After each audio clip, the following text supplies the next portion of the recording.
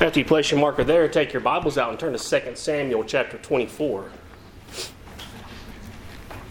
2 Samuel chapter 24, that will be our first reading this morning. Certainly it's good to see everyone here. We have a good number with us, and we are grateful that you're here. We do have visitors, and we welcome you. Hope that you'll come back any chance you had to come and worship with us. I remember many years ago sitting in Greg Chandler's class as he taught high school economics.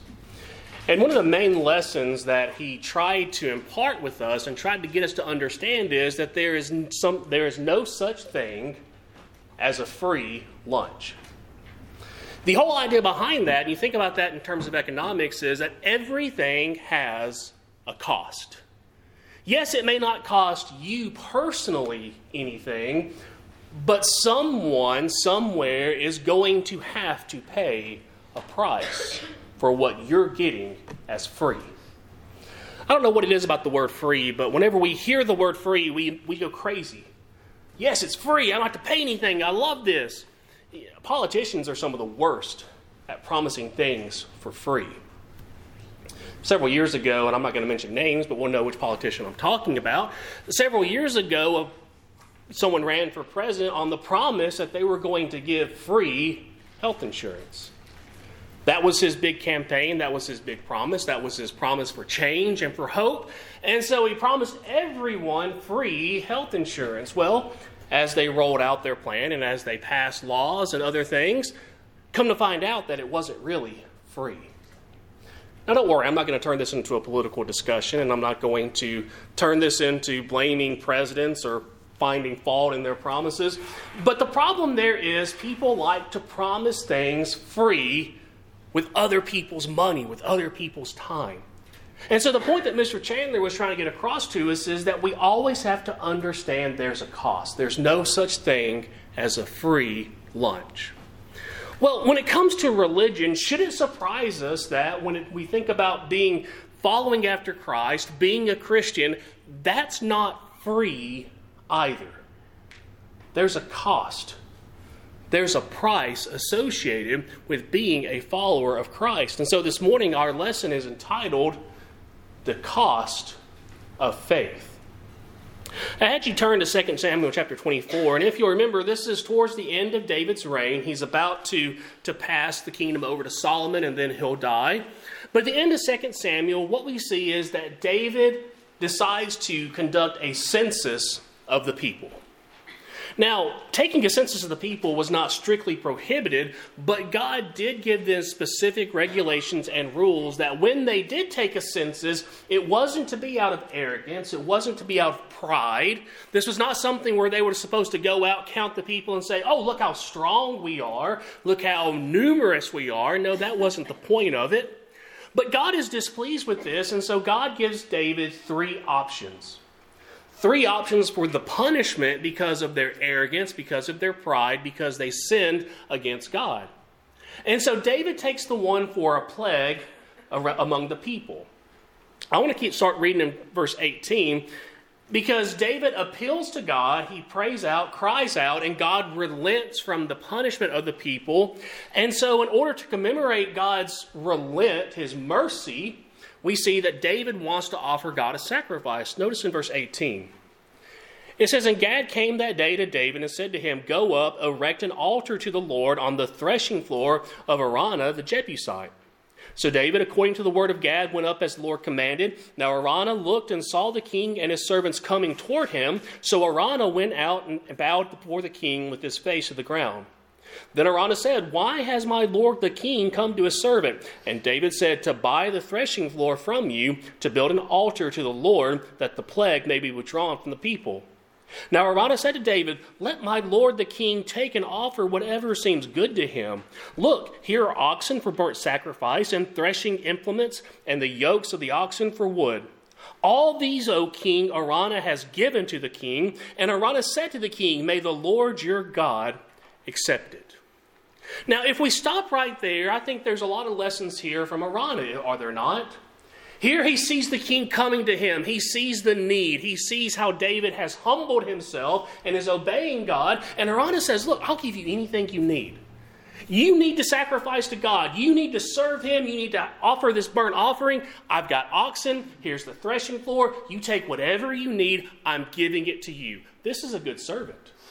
This is a man who recognizes his king's need. Now, how many times would the king just say, it's mine anyway, so I'm going to take it and I'm going to do this. I appreciate it. Thank you.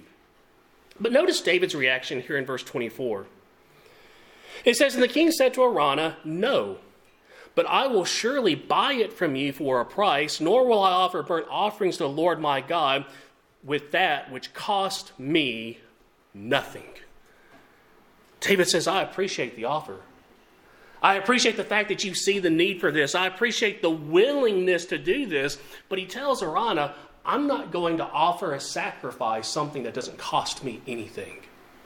I'm not going to offer God something that I didn't have to pay for, that I didn't have to give up something in order to give to God. David says, that's not what I'm going to do. I'm not going to offer God something that cost me nothing. David recognized the cost to stop this plague, and he was willing to pay it. So when we think about our service to God, when we think about following after Him, do we recognize that there is a cost for our faith? When we serve God, we must be willing to give up something. We must be willing to sacrifice. So let's think about the cost of following Christ. Turn to Luke chapter 14, and if you want to, place a marker there because this will be the place we keep coming back to in our lesson. But Luke chapter 14. How do we know that there is a cost associated with following Christ? Because Christ Himself tells us. Christ Himself tells us that if you want to be His disciple, if you want to follow after Him, you must be willing to pay a price. There is a cost associated with being a disciple of Christ. Let's look at verses 25 and 26. It says, now great multitudes went with him, and he turned and said to them, if anyone comes to me and does not hate his father and mother, wife and children, brothers and sisters, yes, and his own life also, he cannot be my disciple. Jesus, at the beginning of this section, He's talking to people who want to follow Him, who want to be His disciple, but Jesus wants them to fully understand what they're getting themselves into. He wants them to understand that being a Christian, following after Him, it's not always sunshine and rainbows. It's not always the easiest of paths. And so from the very beginning, Jesus says, look, if you're going to be my disciple, it can cost you your family. It can cost you one of the most important relationships that we have on this earth. It can cost you your family relationships in order to follow after Christ. Like I said, place a marker here, but let's go back to Matthew chapter 10.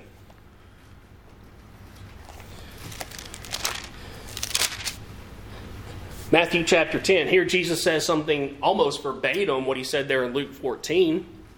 But the context is a little bit different here. In verse 34, Jesus is talking about the words that He speaks, the words that are going to preach. He's talking about the gospel, the message of peace. But notice what it does in verse 34. Jesus says, do not think that I came to bring peace on earth. I did not come to bring peace, but a sword. For I have come to set a man against his father, a daughter against her mother, and a daughter-in-law against her mother-in-law. And a man's enemies will be those of his own household. He who loves father or mother more than me is not worthy of me. And he who loves son or daughter more than me is not worthy of me. And he who does not take up his cross and follow after me is not worthy of me. He who finds his life will lose it, and he who loses his life for my sake will find it. Jesus is challenging us here. He's telling us, think about the cost. Who do you love more? Now, we made this point before, but let's make it again. Is Jesus saying that a parent-child relationship is not important? Of course not. Is Jesus saying that a marriage relationship is not important? That's not the point at all. But what He is saying is that if you're going to be a disciple, if you're going to follow after Him, it could come to a point where the gospel, the words of Jesus, are going to divide a household. Who will you choose? Who do you love more? Do you love father and mother? You better. Do you love them more than Christ? You better not. Do parents love their children? Absolutely they do. But do they love them more than they love God and love Christ? Brethren, far too many times, I've seen it and you've probably seen it as well, parents who leave the Lord because a child fell away. Spouses who leave the Lord because their husband or wife are not believing. It's difficult. It's hard. But the point is, who do we love more? The cost of faith for some could be family. Look over in 1 Peter chapter 4.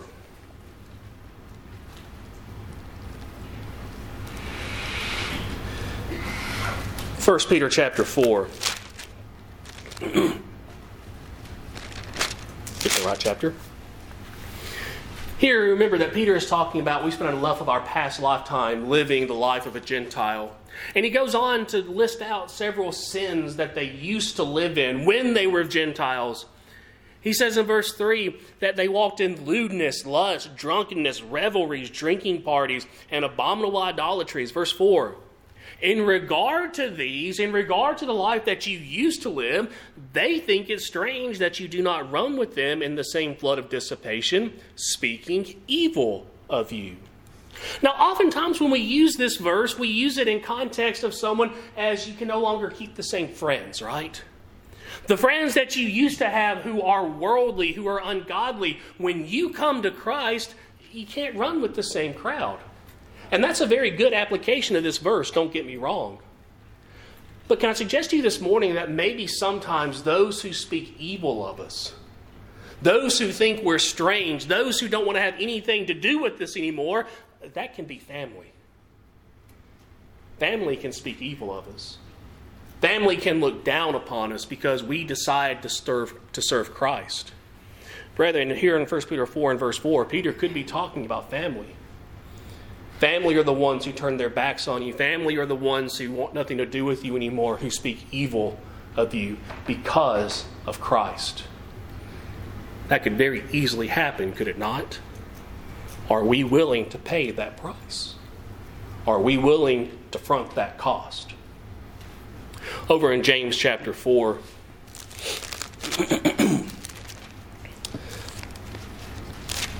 James chapter 4 and verse 8, James talks about what it really means to be a Christian. We're not perfect. We can't keep a law perfectly. We recognize that. But the entire point of a life of a Christian is to draw near to God. Here in James 4 and verse 8, James says in verse 7, submit to God, resist the devil, he will flee from you. Draw near to God, and he will draw near to you. The more that we draw closer to God, that means that we are drawing further away from the world.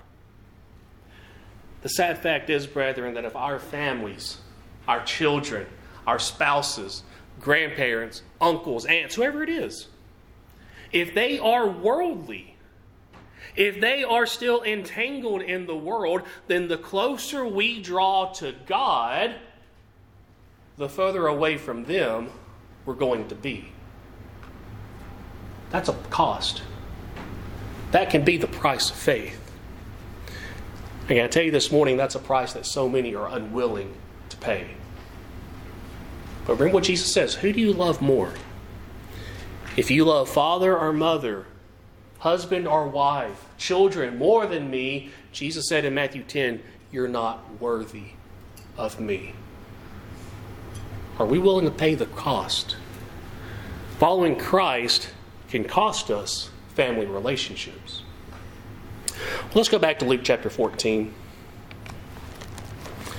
And let's keep reading there in verse 27. Jesus says, whoever does not bear his cross and come after me cannot be my disciple. Once again, not only can it cost us relationships here on this earth, now Jesus turns it and says, there is a cross you must bear. Oftentimes, I think when we see that word cross and when we try to draw applications from this verse, our immediate thoughts go to hardships and trials, tribulations, persecutions, and that's absolutely a good point. Yes, bearing the cross carries with it the idea of tribulations and persecutions, absolutely. But brethren, there are a lot of ways that we are to bear our cross. There are a lot of ways that we are to bear our cross besides enduring persecutions, besides enduring trials. That's part of it, absolutely. But there are other ways that we are called to bear a cross. Let me give you 3 that I struggle with. Can I suggest to you this morning that we are called to bear a cross of humility? We are called to bear a cross of humility. Look over in Philippians chapter 2.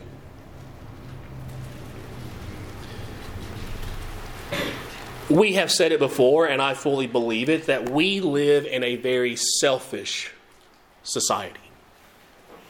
We live in a very self-centered world. Social media, things like that, have done nothing to help. We live in a society that it's all about me. And humility has gone right out the window.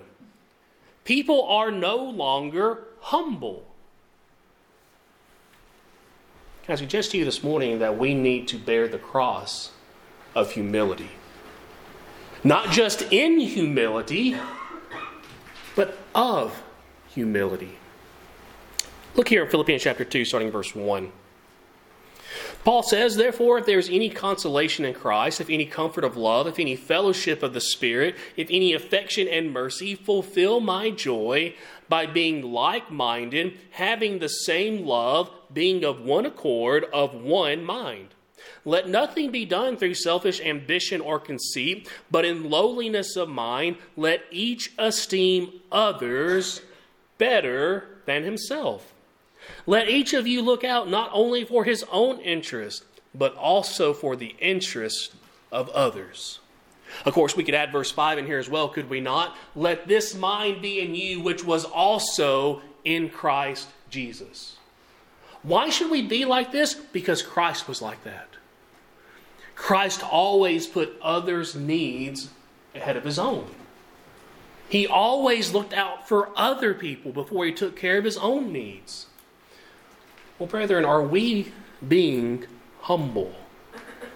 Do we show humility in every aspect of our lives? Are we humble? Are we arrogant and boastful and proud? That's not what Jesus was. So when Jesus tells us to take up our cross and follow after him, can I suggest to you this morning that one of the ways that we need to do that is we need to bear the cross of humility. Let me give you a second one. We need to bear the cross of forgiveness. How many lessons have we heard about forgiveness? About the need for forgiveness. About how we must be willing to forgive. In Matthew chapter 6 and verse 14, Jesus tells us flat out what it means for us to be forgiving.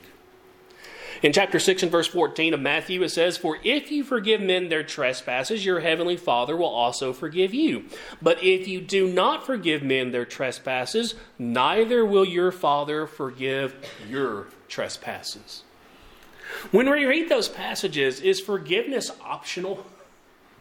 Is our willingness to forgive someone else something that we say, well, depending on the situation, or you don't know how bad the person hurt me? No, Jesus says if you want to be forgiven by God, you must be a forgiving person. Forgiveness is something that we've heard lesson after lesson, class after class. I fully believe that we all understand the importance of forgiveness. We know how important it is. Here's the problem. It's easy to study forgiveness. It's a lot harder to offer it. It's a lot harder to offer it. It's really easy for someone on the outside looking in saying, yes, you need to forgive that person. Yes, I know they hurt you. Yes, I know they did something against you. You need to forgive them. It's easy to say that, is it not? What happens when the roles are reversed? And we're the ones that are expected to offer forgiveness. We're the ones who are expected to forgive. That becomes a little bit more difficult. This morning, when we think about bearing our cross, why did Jesus bear his cross? So that we could be forgiven of sin. When he hadn't sinned, when he wasn't going to the cross for himself because of something he had done, he did it for us. Are we willing to bear the cross of forgiveness? To forgive? It's easy to say. It's harder to do. Let me give you a third one. What about the cross of sacrifice? Are we willing to sacrifice? Look over in 2 Corinthians chapter 8.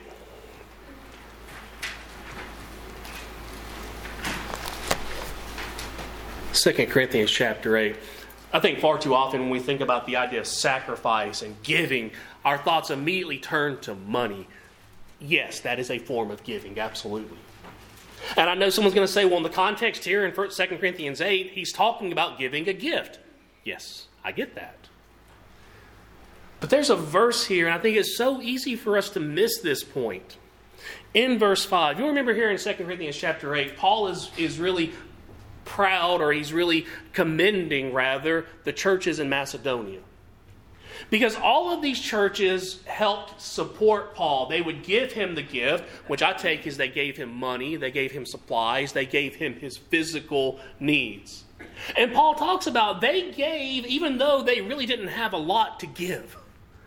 They made sure that Paul was taken care of, and maybe they did without. That's what I get from the way Paul writes about these churches.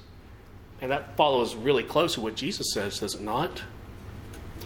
But in verse 5, there's a statement made where Paul talks about all the giving that they gave. In verse 5, he says, not only as we had hoped, meaning they gave more than what Paul expected, but what did they give first? Not only as we had hoped, but they first gave themselves to the Lord. When we think about sacrifice, when we think about service, yes, it's good to give money. Yes, it's good to give food and clothing and goods. I'm not saying we shouldn't do that. But we have to be willing to sacrifice ourselves first. What does that mean to sacrifice ourselves? Well, it could mean that we sacrifice our time. It could mean that we sacrifice our desires, our wants.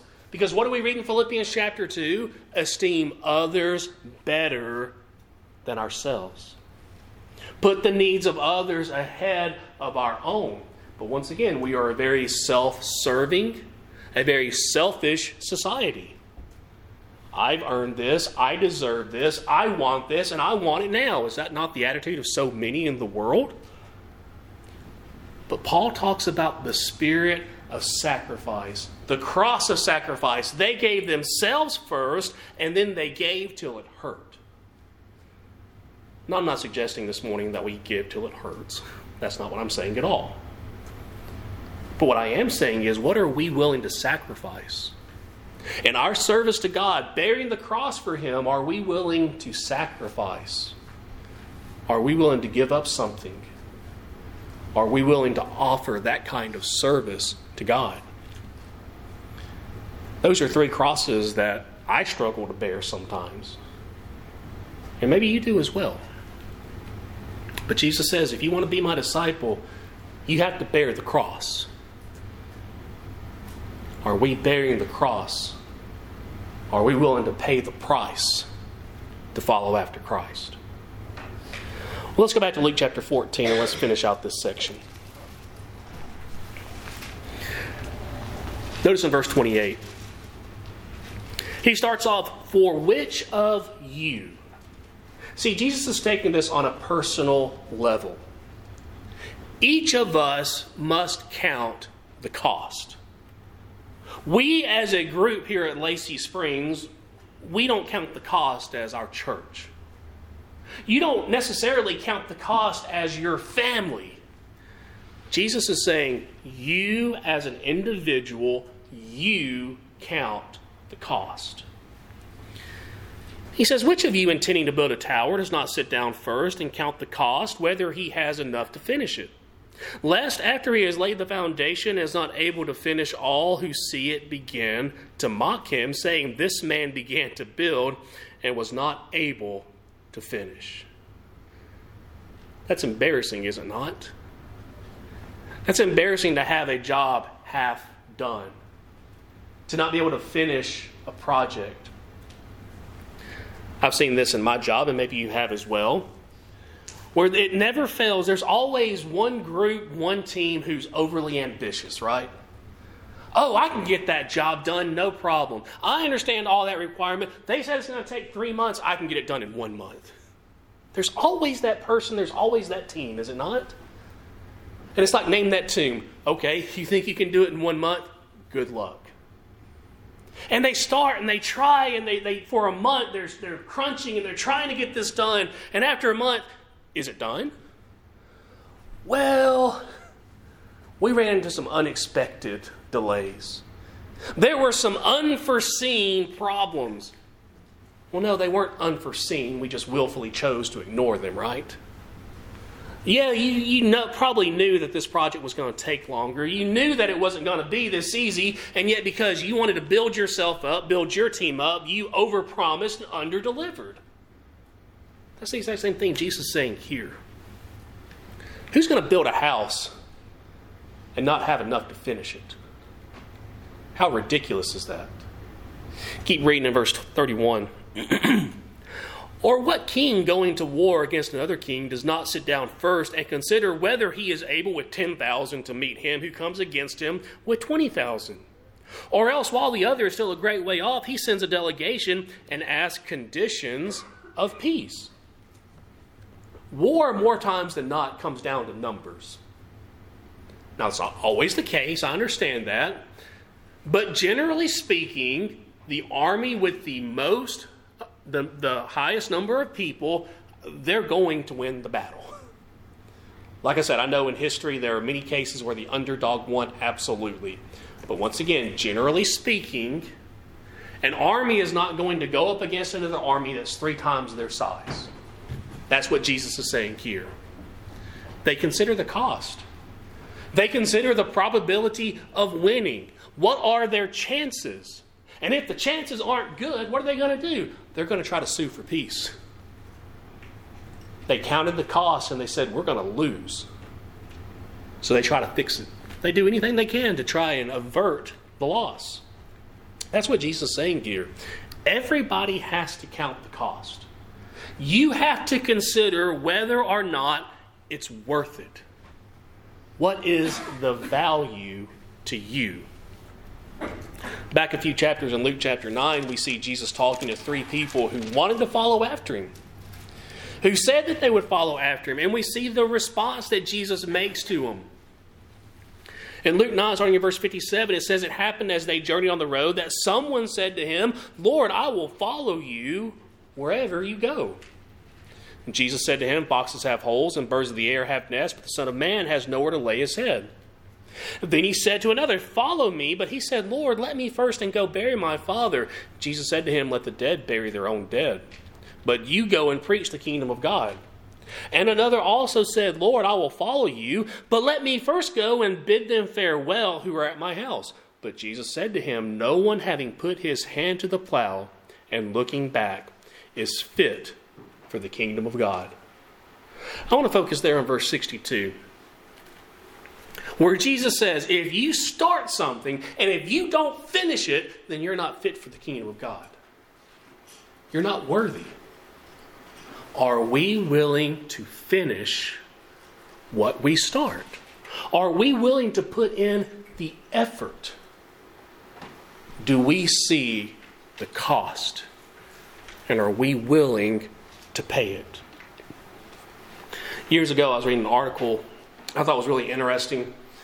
Jerry Rice, and I don't know if you don't follow football, you don't know who that is.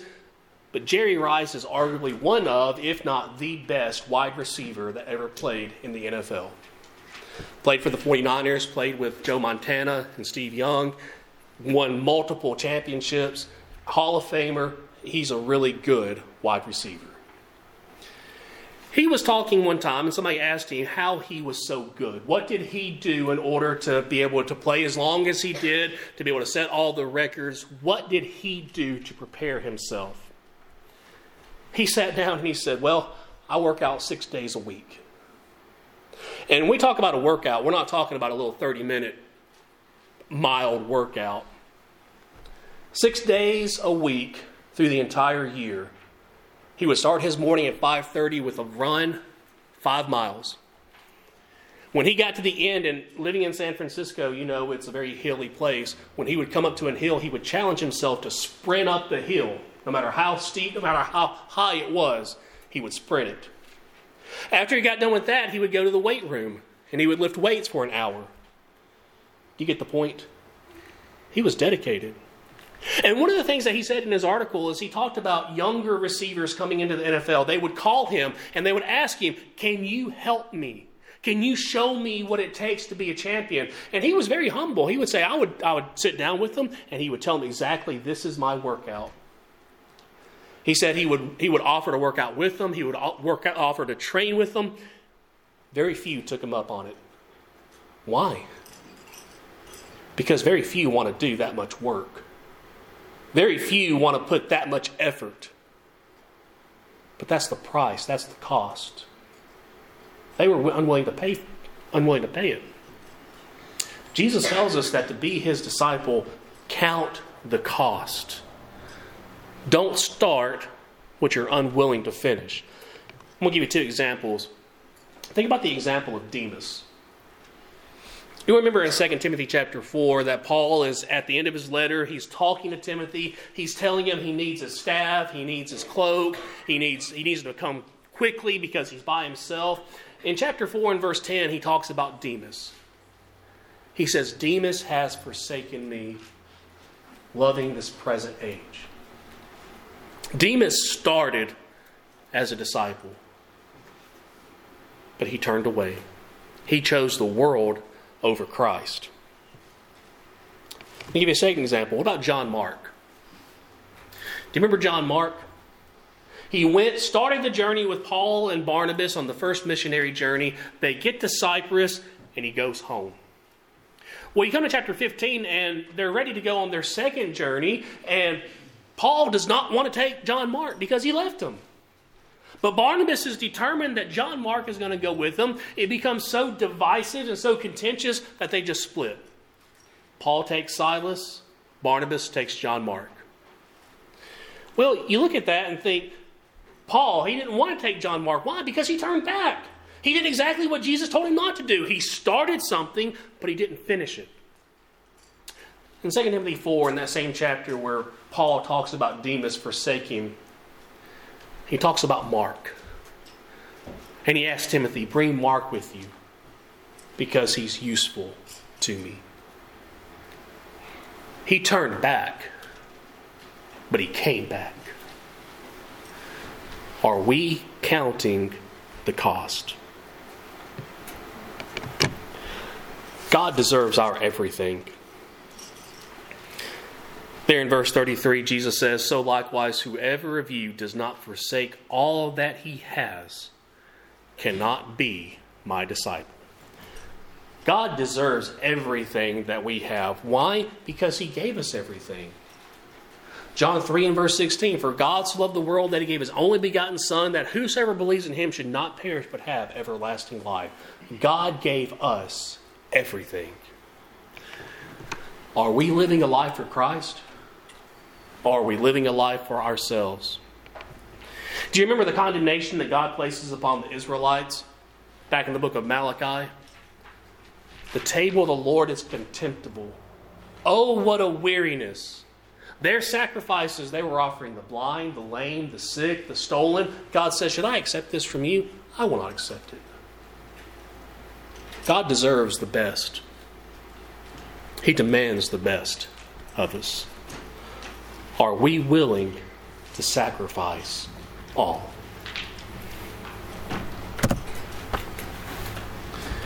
First time I think I've ever had to stop a sermon a little short. But I'll tell you what, this might be the invitation after the singing. But the cost of faith. Have you counted the cost? Are you willing to bear the cross? Are you willing to deny yourself and follow Him?